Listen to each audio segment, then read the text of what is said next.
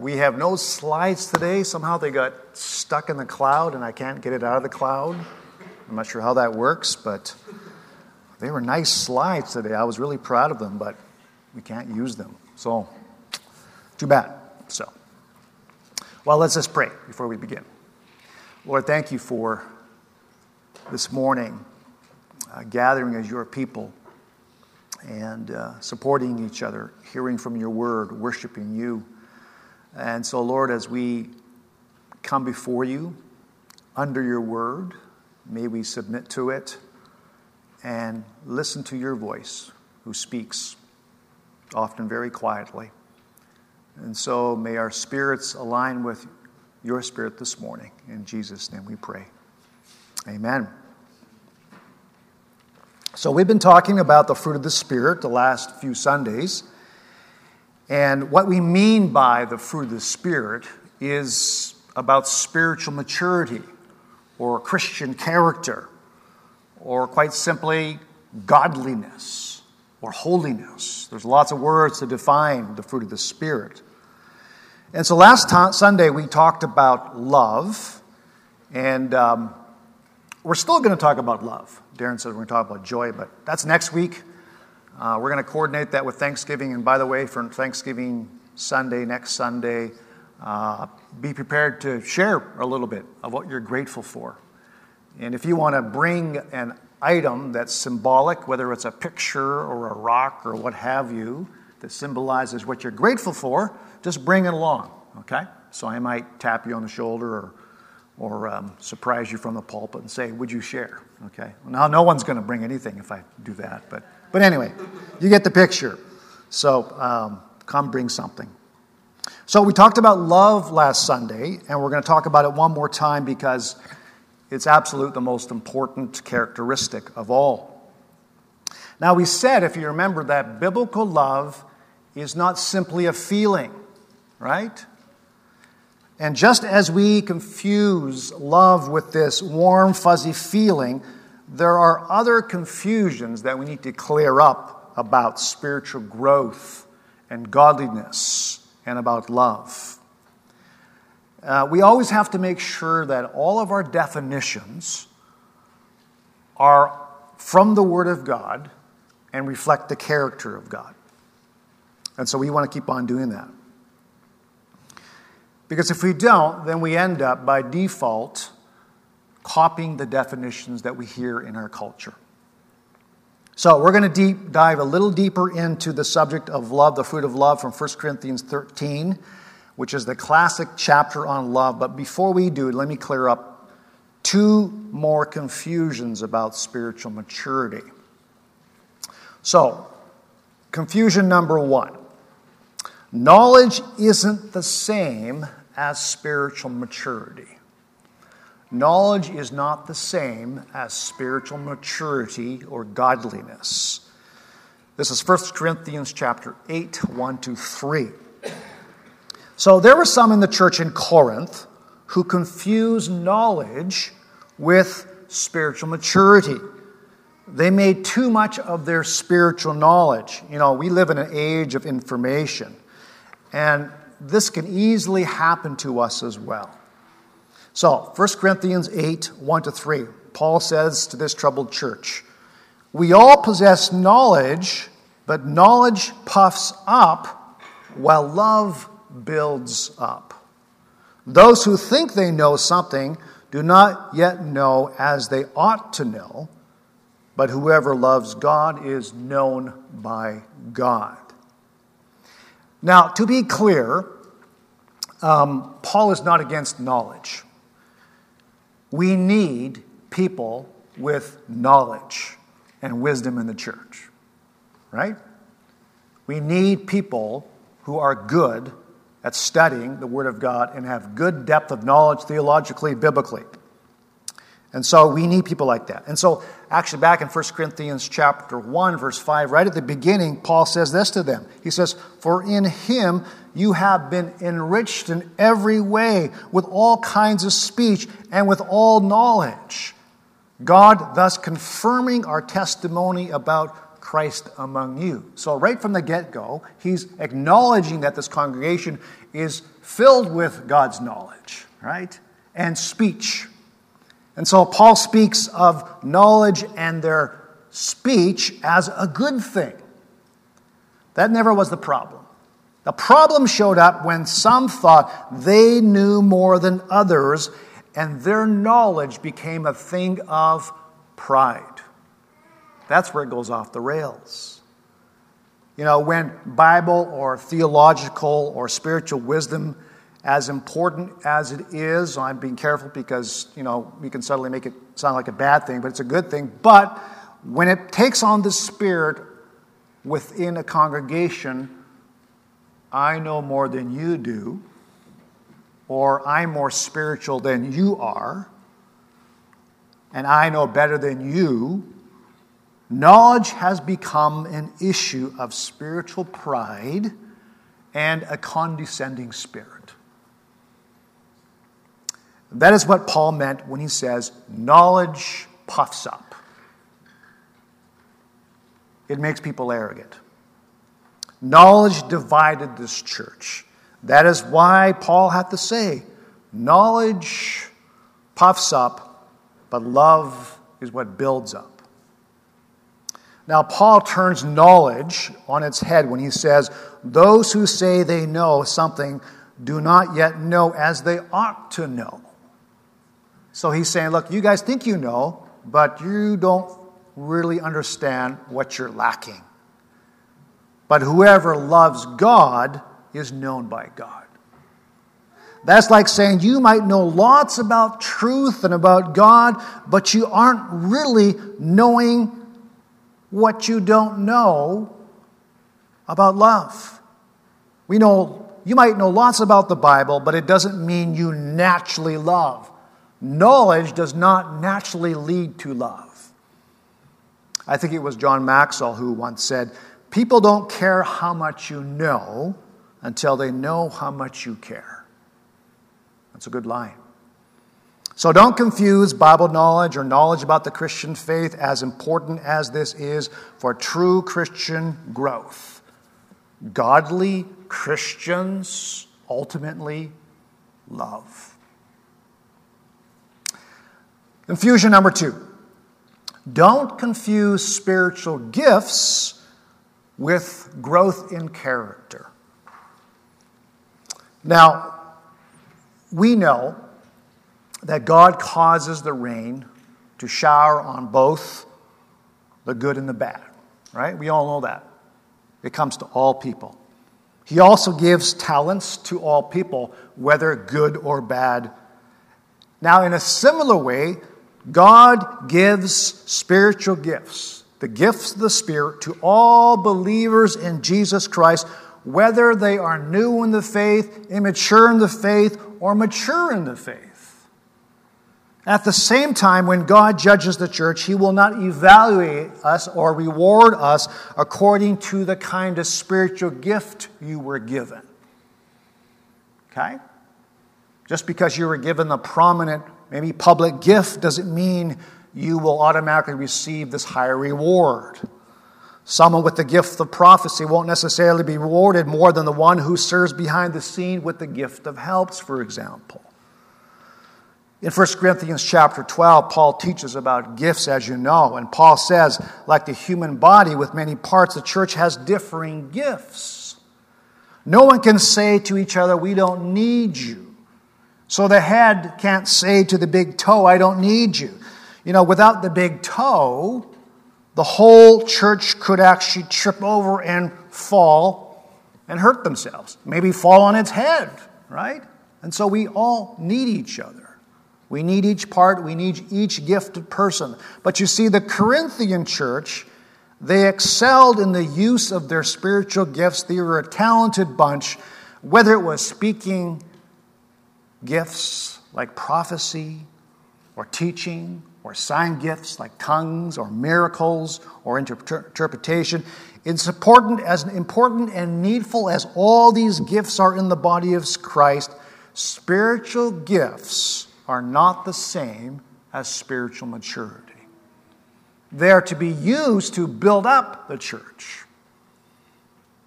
So this is where Paul speaks some of the most famous words for the church. This is 1 Corinthians 13, 1-3. So listen very carefully. And I will show you the most excellent way. If I speak on the tongues of men and of angels, but do not have love, I am only a resounding gong or a clanging cymbal. If I have the gift of prophecy and can fathom all knowledge, and if I have faith that can move mountains, but do not have love, I am nothing. If I give all I possess to the poor, and give over my body in hardship that I may boast, but do not have love, I gain nothing. I mean, there's a whole pile of stuff in there to reflect on, isn't there? And I think we need to. It's so profound.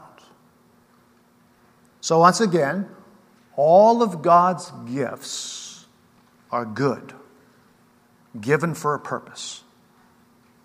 In fact, at the end of 1 Corinthians chapter 12, before he launches into the subject of love, he actually says to the congregation, eagerly desire the most helpful gifts. So, we could have another sermon series on the importance of understanding your gifts, right? That's how important it is. So we're not saying negative stuff about gifts. But he's saying, if we use our talents, if we use our gifts in the church without love, without commitment, without compassion, without care, without using them to build up the body, because that's the very purpose of the gifts, right? Not thinking about others first, we gain nothing. And in reality, God is saying, you're running a gong show. Now, this reminds me of a bowl of soup. Do you remember sitting down at your table and homemade soup is prepared? And you take your first spoonful of soup and it tastes like nothing. Now, the cook worked hard in the kitchen. There's no doubt about it, right?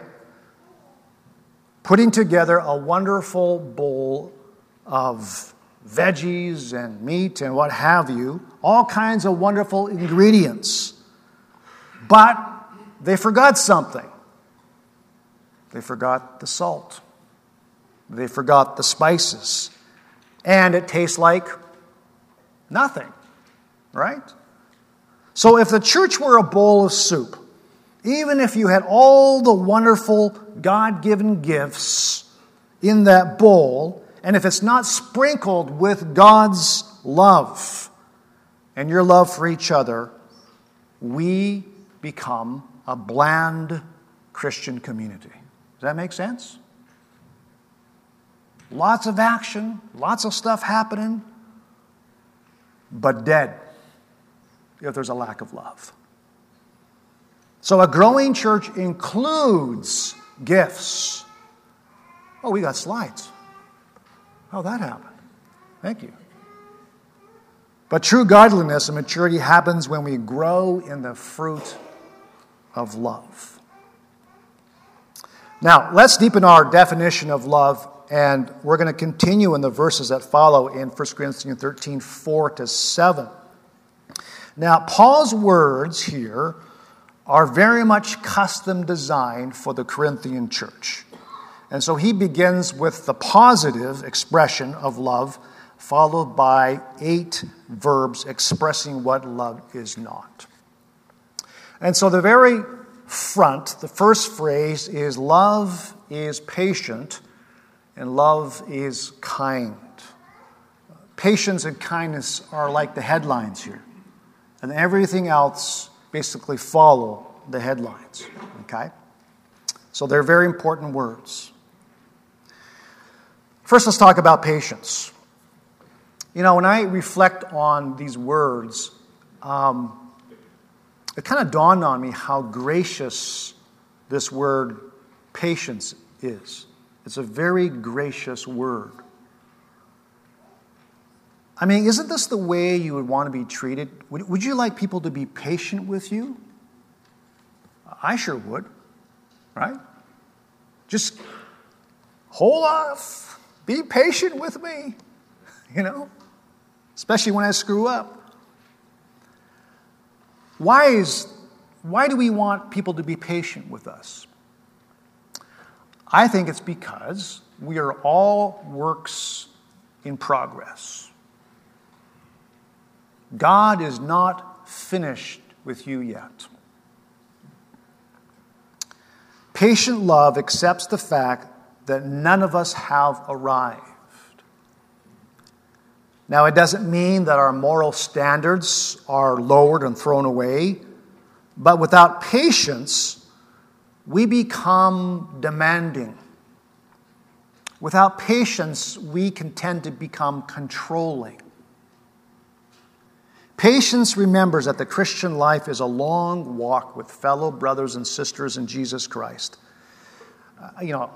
Each of you grew up in a biological family, and you know the need for patience, right? And each other family member needs to be patient with each other because you just kind of know everybody's weaknesses. And the church is the same. And we walk together. And when we walk together, and when we get deeper together, you're going to see the good, you're going to see the bad, and sometimes you might see the ugly. The old King James version word for patience, and I forgot about this, but it was love suffereth long.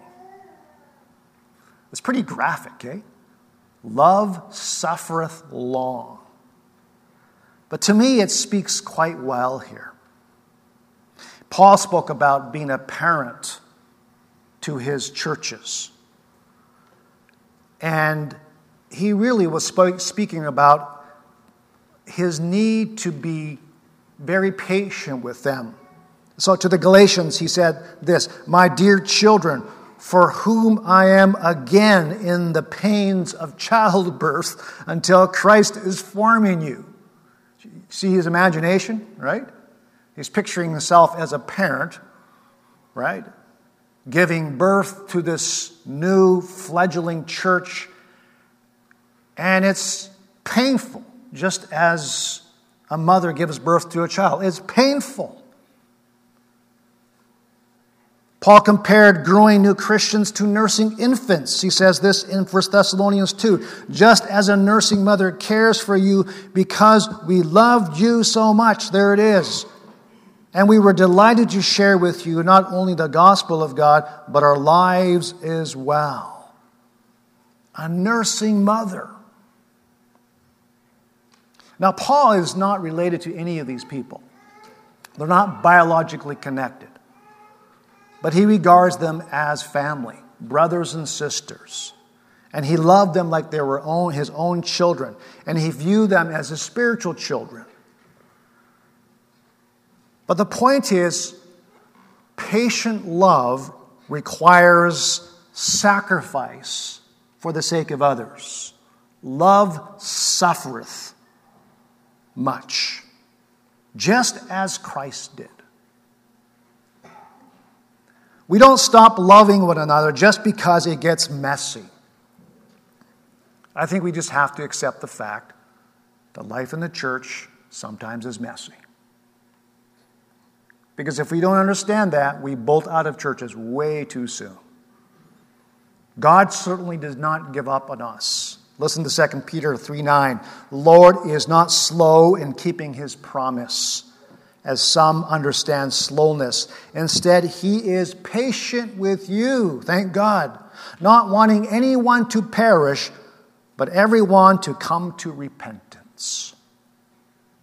So as we said last week about love begins with this commitment, reflecting God's commitment to love us, and a commitment to be with people and to be for people as Jesus was. This is patient love. Next one. Love is kind. You know, kindness may be one of the most underrated Christian qualities. It's kind of like the word nice, right? I mean, my mom taught me, I heard her say, be nice, Daniel, right? I mean, what does that really mean? You think, well, okay, yeah, be nice, I'll be nice, But we don't take it too seriously because we don't understand that, niceness is actually very important. I was talking to someone a few weeks ago, and he told me about a bad experience he had in a garage for an oil change. And apparently, they changed the filter in his truck, and they replaced it with the wrong filter. And it's one of these modern trucks. And this led to all kinds of engine issues and a very expensive fix for this gentleman. Now, most of us probably don't think air filters are really that significant in a vehicle, right?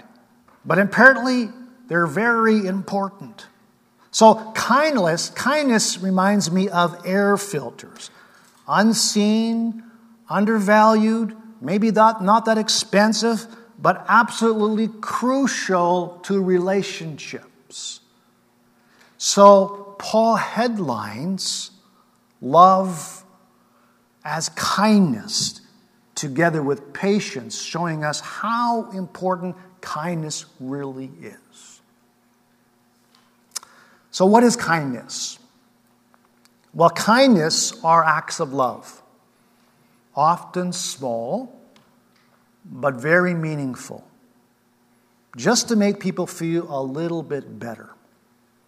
Kindness is often shown by acts of kindness, like making a meal for someone, baking a dessert. Kindness can be a kind word. It can be a thank you card. It could be words of affirmation or encouragement, like, I'm praying for you. Please take care. You did an awesome job. Right? I mean, you could skip these things, but you understand if we don't have these things in the congregation, it's just not the same, right? Blandness creeps in, spiritual blandness. We show kindness through a lot of just practical things. Use people's names. They're human beings made in the image of God. Make eye contact with people. Give them attention when you talk to them and when you give to people. How about facial expressions? Right? Facial expressions are important. How about body language when you talk to someone? Turn toward them because you care. You're actually being kind when you do that. Body language is way more powerful than you might imagine. And by the way, I witness a lot of kindness at Claremont. So be encouraged, but keep on doing more. Now let's look at what love is not. What love is not. This is found in the following verses, in verses 4 to 6. Let's look at these. Next slide. It does not envy. It does not boast. It is not proud. It does not dishonor others. It is not self-seeking. It is not easily angered. It keeps no record of wrongs. Love does not delight in evil. Now, clearly, God led Paul to put his finger on characteristics for this church that were the very opposite of love. And you might not struggle with much on this list, but on the other hand, you might. I'm just saying it was probably tailor-made for this Corinthian church. This is the word they probably needed to hear. So maybe there was one thing, maybe two things on that list that just stand out to you, right? So let the Spirit minister to you. Don't ignore some of the negative characteristics that are found in the Bible, right? They're there for a reason, okay? They kind of prick and prod, but the Spirit uses these words too. Don't ignore them. Let them speak to you, because God has a way of waking you up in your need for the Holy Spirit in these moments. No one likes to be told what their weaknesses are, but the Spirit is very good of doing it in a very kind and gentle way, by the way. Now, last Sunday I was telling you a little bit about my sister. I have 3 older sisters, but this is the youngest of the 3. My brother and I are the youngest, and a year and a half older than me. And sometimes my sister, my dear sister, and I had fights. She had this temper and yada yada. Yeah, we had our moments. So one time I made fun of her, and I did it to tease her. That's the language we use, right, to justify everything. And I used the Japanese phrase. We didn't speak Japanese, but sometimes when you grow up in Japan, you have phrases from a different country. So I called her daikon ashi. And ashi means legs, and daikon are giant-sized Japanese radishes. Do you get the picture? Not a very good picture, is it? You know right away it's a very mean picture. But at the time, my brother and I just laughed as we said it. Now, my sister didn't say anything. Okay? I mean, normally she might, but she didn't say anything. Time passed, and my mother spoke to me. And she says, Daniel, do you know how mean your words, daikon ashi, were to your sister? Do you know how much you hurt her feelings? And so she explained to me that she is very self-conscious of her legs, and by me using that comment was hardly helpful for her well-being. If my mom did not point this out to me, I would not have been near as sensitive about what I said to my sister. Right? So this is like what these words will do to you, hopefully, to work in your favor. So I'm saying don't ignore these powerful negative words. They're actually helpful, just as my mother came to me and told me how harmful my words were. So there's a good reason for Paul to use this list of what harms relationships, because they, in fact, destroy people. They destroy relationships. Now, I can't explain all the words here, so I'm going to break it down basically into 3 parts here. So part number 1, love does not envy, boast, or is not proud. So next slide. Now, another word for envy could be jealousy. In the Corinthian church, those with less public gifts were envious or jealous of those who got all the attention, it would seem. Perhaps these were the baby toes who wished they were the mouth or the eyes in the church. And so they're jealous of the attention they got. But as Paul told them, you're a body and every part is important. Some people became proud and boast about their contributions to the church. Some can give lots. Others can give only a little. Some can sing like angels. Some of us can only croak like frogs. But shall we accept it? Yes, let's accept it. There is no room in the church for pride. All of us are who we are and gifted as we are because of God's grace. It is up to God who gets whatever gift, whatever spiritual gift in whatever office that is given to someone. Love is necessary, especially when we struggle with jealousy and pride. Next part.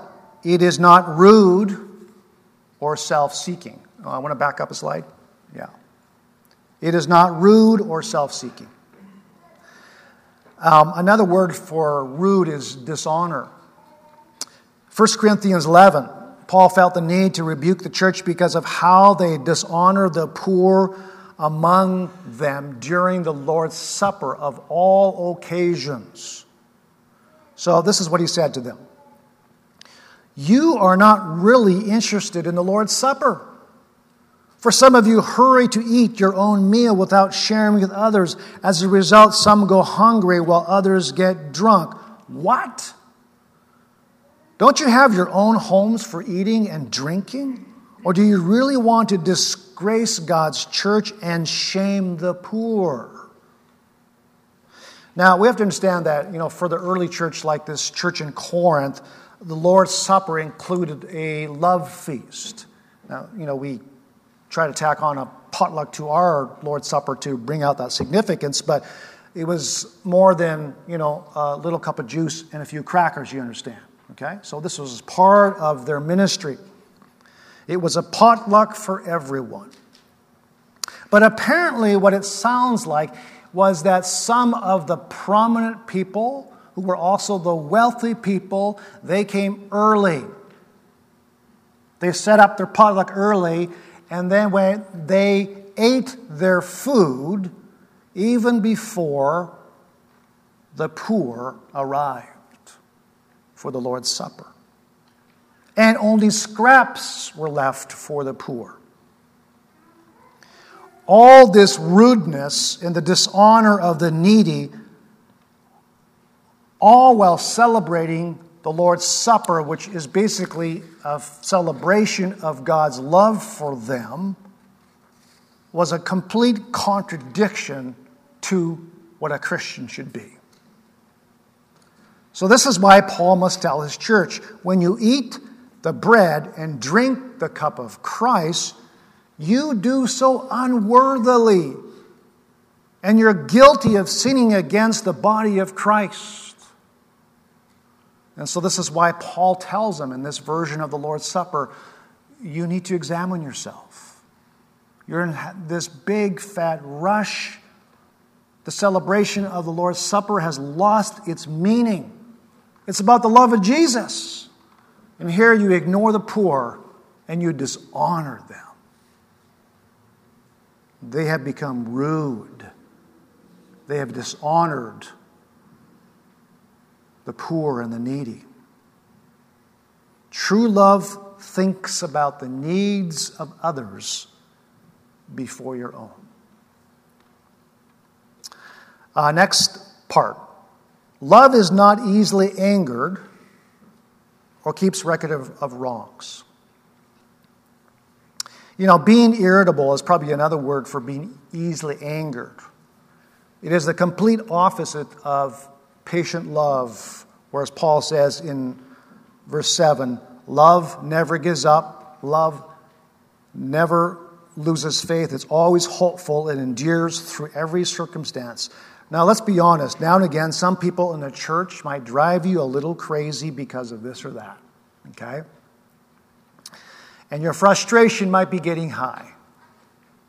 Maybe even to full-blown anger. But you're irritable nonetheless because people may not be measuring up to your moral standards. They are not towing the line. And pretty soon you have mentally made a list of wrongs because of your holier-than-thou spirit. Call it a grudge. Call it an unforgiving spirit. Whatever it isn't patience. And it isn't kindness. Like I said, churches can be messy places. Some are spiritual babies. Some have been in the church for a very long time. Levels of maturity will differ. And that's normal. The church is, like I said before, it's like a mixed salad, but we are not free to pick out the onions and the asparagus when we want and when we want. to make it all clean, supposedly. Jesus asks us to love and forgive and to not keep a long tally of grudges against people. Well, now that I've irritated you just enough, you might wonder, is love even possible? I mean, we're bringing up stuff that you can feel it in your heart and your mind. It says, ouch, that hurts. And it's difficult to love. Remember what Charlie Brown said? I love the church. It's just people that I can't stand. But I want to encourage you more this morning. In Christ, love is possible. Now you can go to the next slide. In Christ, love is possible. Paul said to the Thessalonian church, this is 1 Thessalonians, may the Lord make your love increase and overflow for each other and for everyone else. Then, I just happened to turn to 2 Thessalonians, and then he said this, I thank God for you, and rightly so, because your faith is growing more and more, and the love all of you have for one another is increasing. So between letter number 1 and letter number 2, God is answering Paul's prayer, and it's actually happening. Love is possible. And the question is, how did their love increase? Well, I think a couple things. Faith is coupled together with loving action, okay? Faith in God is coupled together with loving action. So the scriptures say, love God, love one another. And it goes hand in hand. Now, we know that love comes from God, right? It comes from the Holy Spirit. And remember what we said before, fruit does not grow at Superstore. Remember that? Fruit does not grow at Superstore. My point was this. Fruit grows from a living tree, correct? Fruit grows from a living tree, if we were to press this metaphor, and it's a good metaphor. It means when you are connected to Jesus Christ, then His supernatural power will work through you to produce His kind of agape love, right? It's not human will manufactured, it is spirit manufactured as you abide in Jesus Christ. But love also increases when you move out in love. That makes sense? Love increases when you move out in love. God may put in your heart to love through a kind word or deed. Okay? He might say to you, write that thank you card. Affirm that person. Say a kind word. Spend a little more time with that person. But then, what comes next? You actually have to do it, right? And that's the part God's not going to do for you. You actually have to move out and love. So love is produced through this cyclical cycle. Abiding in Christ, He speaks to you, and you move out in obedience. And then the cycle continues, right? And when you do this, your love will only increase. When you clothe yourselves in love and practice love, God uses your obedience to rekindle love in your heart, which only increases your love for others and for God Himself. Well, I'm just going to close with reading Colossians 3:12-14 because it speaks so well. So listen. Colossians 3:12-14. Clothe yourselves with compassion, kindness, humility, gentleness, and patience. Bear with each other and forgive one another if any of you has a grievance against someone. Forgive as the Lord forgave you. And over all these virtues, put on love, which binds them all together in perfect unity. That says it all. Let's pray.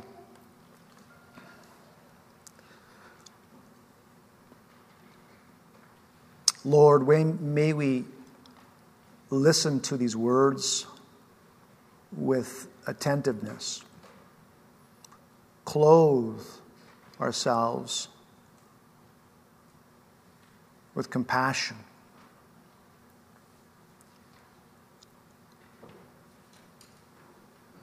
Clothe ourselves in your love, because it's like the super glue.